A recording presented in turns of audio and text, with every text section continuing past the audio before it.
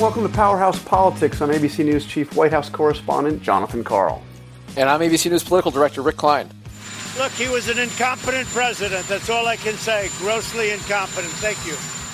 That was your current president talking about one of your former presidents, Rick. And I have to say, it's been an interesting thing we have watched over the last several days, really over the last couple of weeks. The president, on one hand, seems to have his predecessors very much at the front of his mind, especially Barack Obama. But we are also, in a break from what we have seen over the past 3 years, actually hearing more from his two immediate predecessors. First, we had George W. Bush, a little over 2 weeks ago, come out and offer, not mentioning Donald Trump by name, but offering a message on the crisis, the coronavirus crisis. Here's a little clip from that. Let us remember how small our differences are in the face of this shared threat. In the final analysis, we are not partisan combatants. We are human beings, equally vulnerable and equally wonderful in the sight of God. We rise or fall together, and we are determined to rise. It was a somewhat presidential message from a former president.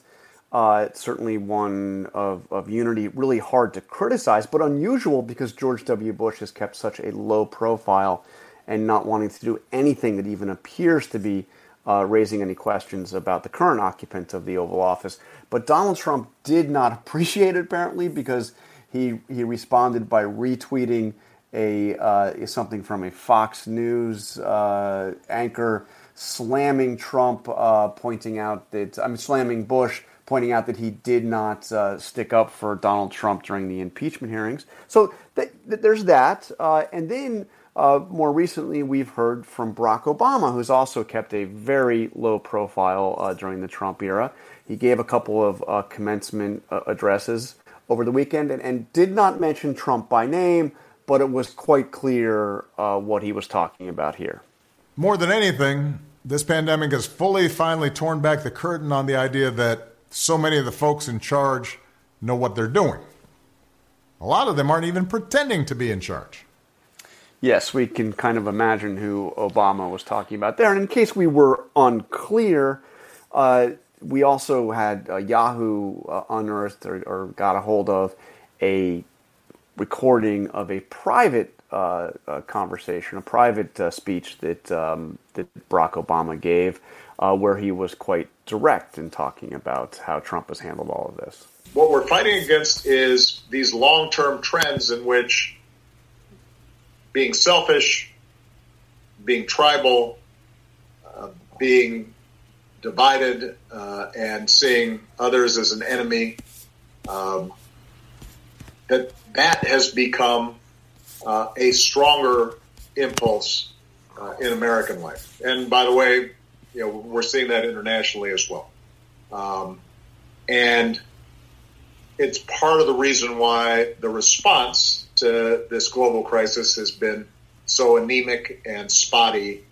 And it would have been bad even with the best of governments. It has been an absolute chaotic disaster when that mindset of what's in it for me and to heck with everybody else, when that mindset is operationalized in our government.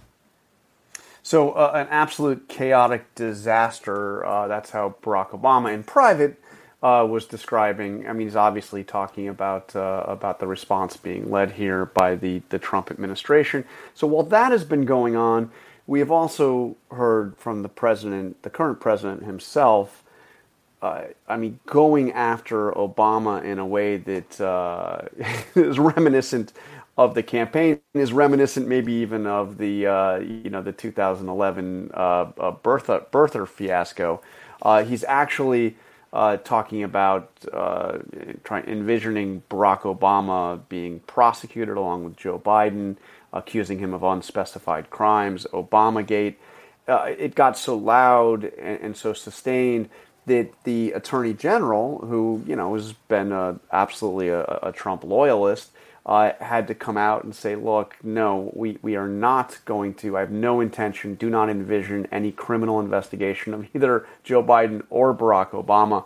I had a chance to ask, shortly after Attorney General Barr made those remarks, I had a chance to ask President Trump about his reaction. Take a listen. Attorney General Barr says he is unlikely to have any criminal investigation of either Barack Obama or Joe Biden. You've been talking about what you call the greatest political crime in American history. What do you think of Mr. Barr's decision here? Well, I think if it was me, they would do it. I think for them, maybe they're not going to. I don't know. I'm surprised because Obama knew everything that was happening. I don't think Obama knows where he is in a lot of ways. I saw his statements the other day, and I think that, frankly, they weren't very good. It's President Obama.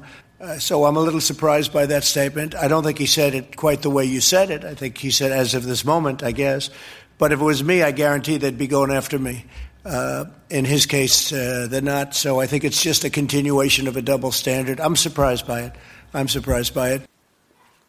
So Rick, we've had this tradition in American history, particularly recent American history, of, first of all, former presidents not criticizing current presidents, and all current presidents certainly not picking fights with former presidents, but more likely seeking advice and counsel of their predecessors, regardless of party. We've entered I mean, this is not surprising coming from Donald Trump, but it seems like we have entered a new phase here. Among the grand traditions that have been exploded by the Trump presidency is this one, and I think you're onto something powerful here. And I think it's telling that, in part to explain this, that President Bush didn't have to say the words Donald Trump to know exactly what he was talking about. Barack Obama didn't have to say the words Donald Trump for Donald Trump to know this is what he was talking about, and for us to know it as well, because it is such a glaring break from just about every political norm that one can imagine. And there's been a special utility that President Trump has found in attacking his predecessors, and that is something that doesn't even stop at party lines. He's had very harsh things to say about all of the living ex-presidents and a whole bunch of the dead ones as well. There are a few presidents that he has had praise for throughout history, and he is used as a foil presidents. Famously, President Clinton and Hillary Clinton, President Obama, both Presidents Bush. This has all been part of that political playbook, and all for a guy who does enjoy the trappings of the presidency and is very proud of his place in that lineup. That number 45 is very prominent around the Trump White House, and they're cognizant of it. But this piece of history, it has been a big change in terms of how this has been handled. And Rick, all this makes me think of the last time we saw all of the living former presidents together. As you recall, the funeral of George H.W. Bush, when they were all sitting in that pew together at Washington National Cathedral. And as you recall, Donald Trump was the last to arrive. I still have the image in my mind of him, walking down, handing his coat to the military usher, and then sitting in that aisle seat, shaking hands with the Obamas, and very pointedly not reaching out to shake hands with the Clintons, who were on the other side of the Obamas. One of the most awkward assemblages the most awkward assemblage of former presidents that we've ever seen. And that's what's fascinating about these relationships, because presidents have been rivals with other presidents. A whole lot of presidents have defeated ex-presidents or soon-to-be ex-presidents, and certainly railed against them and said they can do things differently. But those things have tended to fade away in the past. But with this president, the jousting is live. It is potentially politically useful. And it has, I think, real historical significance, because that chain of presidents has mattered a lot. John, I know you have a special affinity for Mount Rushmore. And to me, the image of those presidents cheek by jowl on the mountain is something that's resonant throughout American history. The way that presidents have come across party lines to work together in the past has been notable. This president not only derides his former rivals or the ex-presidents, the people that once had that job, but also uses them for political purposes that are particular to his circumstance, and it has forced some real changes in how the ex-presidents conduct themselves, and I think they're things that we're going to continue to hear about all the way through 2020. So we have just the person to talk to about all of this. Very timely, incredibly timely new book that has just come out about the ex-presidents, what some have called the President's Club.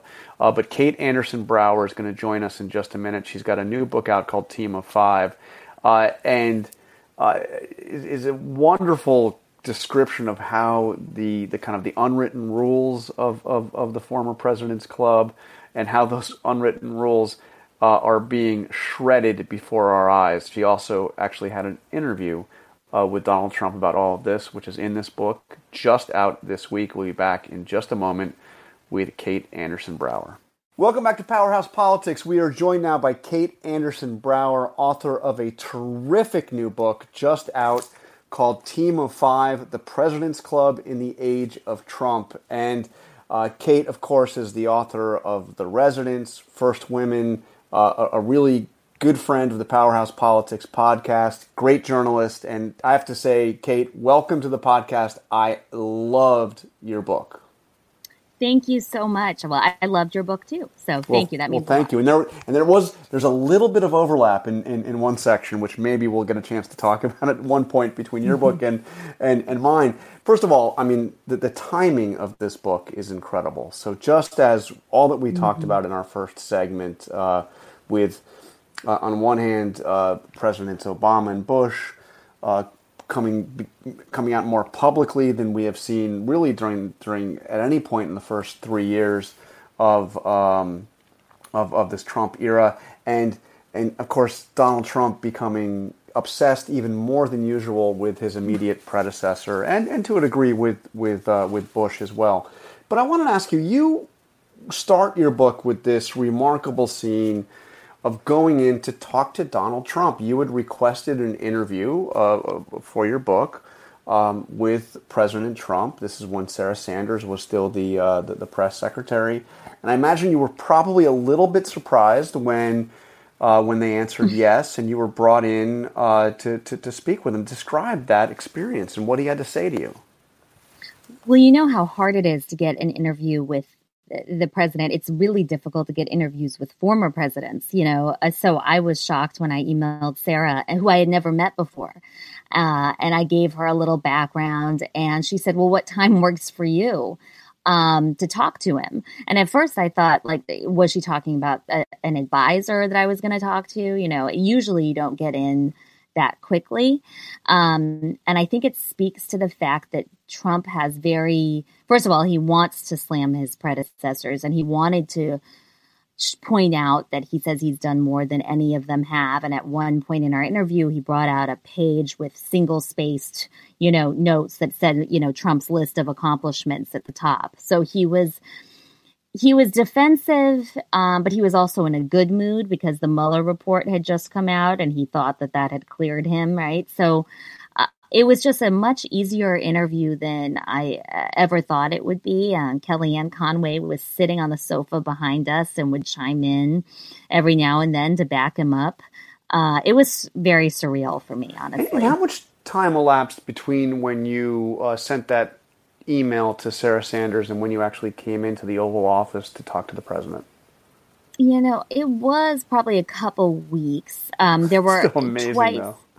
I know, it is amazing. I mean, I was going to come in, and then it was canceled at the very last minute. So there were a couple times I had to leave. But, I was a White House reporter during the Obama years. And, an interview with Obama is just impossible, especially if this is the subject that you're asking about. Oh, you would never have gotten it. Oh, I never did. Yeah. So I had to talk to people, around him, and even getting some of his spokesmen to talk about it is tough, right? So it was remarkable. And how does he view? Because you asked him some very interesting questions. Kind of, you asked him about his relationship with Clinton and if he could ever see overcoming some of the differences and becoming close again. He had been, friendly with Bill Clinton. Of course, Bill and Hillary attended his wedding with Melania. And you write in your book about how how tense the relationship was, for instance, with between Jefferson and Adams, and how close they came in their later years. How did he respond to those questions? He was very engaged. I mean, you've seen him in interviews. He folded his arms, on the desk and was leaning in. And I think he liked the idea that I was comparing him to John Adams and Thomas Jefferson, right? That, I think that he really liked talking about how I think one of the things I asked him that kind of caught him off guard was if he would go to Obama's presidential library opening. And he kind of looked at me and was took a second to say, well, why would he even invite me? No. And it was that moment that really crystallized it for me, that it almost sounded like a ridiculous question when I asked him. But throughout history, former presidents have sat on the platform. They've said kind things to each other, buried the hatchet by that point. And it just put everything in perspective, that this is unlike anything we've seen before. And, I asked him where he'd have his presidential library, and he says he knows real estate better than anyone, and probably Florida or New York. So some questions I don't think, in the chaos of the day-to-day, I don't think he's been really thinking much about them. So that was a good opportunity. And Kate, the title of your book, I think, gets at this a little bit. You talk about the team of five. That's a reference to the four living ex-presidents, and also George H.W. Bush, who passed away during the Trump presidency. But the sense that is a team, and that Donald Trump's not part of that team. Can you talk a little bit about how the ex-presidents have handled the Trump presidency? It feels like they have some collective sense that he is not part of that club, that this is not a normal presidency, this is not a normal president. And even if they're not coordinating messaging, they are in some way responding in similar ways.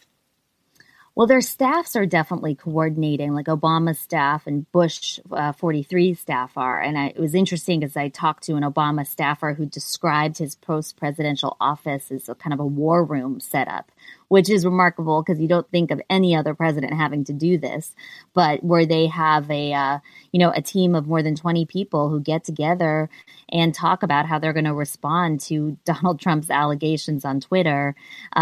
His wiretapping allegation particularly infuriated Obama to the point where the first statement was not tough enough, and he asked them to revise it and make it stronger. Because he said, when Trump took office, I'm not going to criticize him unless our core values are at stake. And so he saw that as a core value. He's seeing the pandemic response as a core, value at stake. And, you do see a team of these men. You see Bush 43 and Clinton. Clinton called Bush 43 and said, after Trump was elected, you have to make sure you protect PEPFAR, which was this AIDS program that, has been widely praised on both sides of the aisle that Bush spearheaded. And I thought that was really remarkable to have Bill Clinton call George W. Bush and say, you can't let him destroy this thing that's really important that you built. I just don't think we've seen anything like that before. And I think there is a bit of a team. It might not be coordinated. They're not like texting each other and going out for lunch and all that, but I think they respect each other. And in terms of the current president, I mean, one of the things that you document in this book and throughout history is that presidents have learned from ex-presidents. They've consulted with them at times. Even bitter rivals have found opportunities to reach out. And you talk in the book a little bit about how President Trump was in touch with George W. Bush during the Kavanaugh hearings. But by your count, the only time that Trump has reached out to an ex-president for actual advice was Jimmy Carter. Can you talk a little bit about what colors that relationship and why it is that President Trump doesn't have other contacts like that? Trump indicated to me, that this was a year ago when we spoke, that he felt that Jimmy Carter was unfairly treated by the other members of the club. Jimmy Carter, just like Donald Trump, is a rule breaker. He's been very critical of Bush 43 and the war in Iraq, his handling of Katrina and all of that. So it's just a funny scene where Trump called Carter and he was at a friend's house. And the Carters live very modest life down in Plains. I mean, I went and visited them, and they have a ranch style house, very middle class. It's amazing. And Carter was at a friend's house serving himself at a buffet, and he gets a phone call from the White House operator saying the president is on the line. And Trump was asking him about China and foreign policy. And then Carter criticized Trump a few months later. And now, of course, Trump can't stand him. So I think there was a feeling of camaraderie that Trump had for Carter. I don't think that Carter ever felt that way about Trump. Rosalind Carter told me she thought the Trump administration was a train wreck. I don't think there's a lot of love there between the Carters and the Trumps anymore. Well, I think that what drove it from Trump's perspective is Carter said some things that were not highly critical early on. It said basically give him a chance. In contrast to what just about everybody else was saying. Right. But he called him too to congratulate him after the election, also, which he was one of the first to call. And Trump really appreciates those gestures. I mean, that is one thing. He really, really appreciates those gestures. So I think that one of the fascinating things about, or many fascinating things you talk about in the book, and I think a lot of it, and we're because of the news, we're talking about obviously Trump's relationship with this club, but you talk about the historical precedent here and the way presidents have looked back and dealt with their predecessors, and there's some really incredible stories, particularly President Hoover. I mean, president that left office and perhaps some of the among the worst circumstances of any president, and how influential he was over his long post-presidential life with his successors. But one of the fascinating things, and you describe this rather vividly in the book, is the way, as president, you live in a house where your predecessors are on the walls. I mean, those presidential portraits are there. You walk by them every day. You talk about, the stories of Nixon essentially talking to the presidential portraits on the wall. And there's an anecdote that you recount of Nixon in October of 72, late at night, writing to himself. Presidents noted: FDR, charm; Truman, gutsy; Ike, smile; prestige; Kennedy, charm; LBJ, vitality; RN, question mark. Nixon obsessing over how he's going to be remembered compared to his predecessors. With Trump, I don't get the sense that there's any of that. I mean, he talks about how he's done more than any other president, but I don't think he spends that much time actually thinking about his legacy, which is fascinating for a guy that's so obsessed with himself. And the telling moment there was when you asked him about his presidential library, and it's clear that he hasn't thought a second about his presidential library. But from that, can you help us understand, help us imagine, what does post-White House Donald Trump look like? It's what does it look like once he leaves 1600 Pennsylvania Avenue? Well, I mean, if it's any indication, the amount of money that the Clintons and the Obamas and the Bushes have made, the cashing in on the White House, I think that Trump he's got a whole myriad of issues that they don't have legally, and I'm not an expert on that, but I think that he will be in a race to make a lot of money, probably write his own book, because you look at how he talks about the art of the deal, right? I think greatest book ever. He is going exactly, and look, the Obamas. I talked to a friend of the Clintons who said that Bill Clinton thinks that Obama is going to be the first billionaire former president, and that really kind of disturbs him. That they've made a lot of money, and it's possible, right? They have a $60 million book deal. We don't know what the Netflix deal is. And I think that Trump he's competing with all of them, even though he says he's not. So I thought that was so interesting, too, that he said he hadn't given his library much thought, because he is an egomaniac. He must be thinking about what's going to happen if he loses. But, who knows? He's an egomaniac, yes, but he's an egomaniac that lives in the present. I don't find he is spends remarkably little time thinking about the past or about the future. He is in the present. Well, I know that the two former presidents he talks about are Nixon and Andrew Jackson. It's like the living former presidents he has no time for, but he has he likes those two who are like hugely controversial, right? Former presidents. Kate, do you think he wants to be part of that broader club, if not the club of the living ex-presidents? But do you think he wants history to remember him in that way, in that succession? Is there a model in his mind of an ex-president that came out in your research that he has in mind? I don't think he's given it that much thought. But I do think that he is obsessed with the fact that he's president, right? He's got 45 monogrammed on his shirts, and so he cares a lot about his position.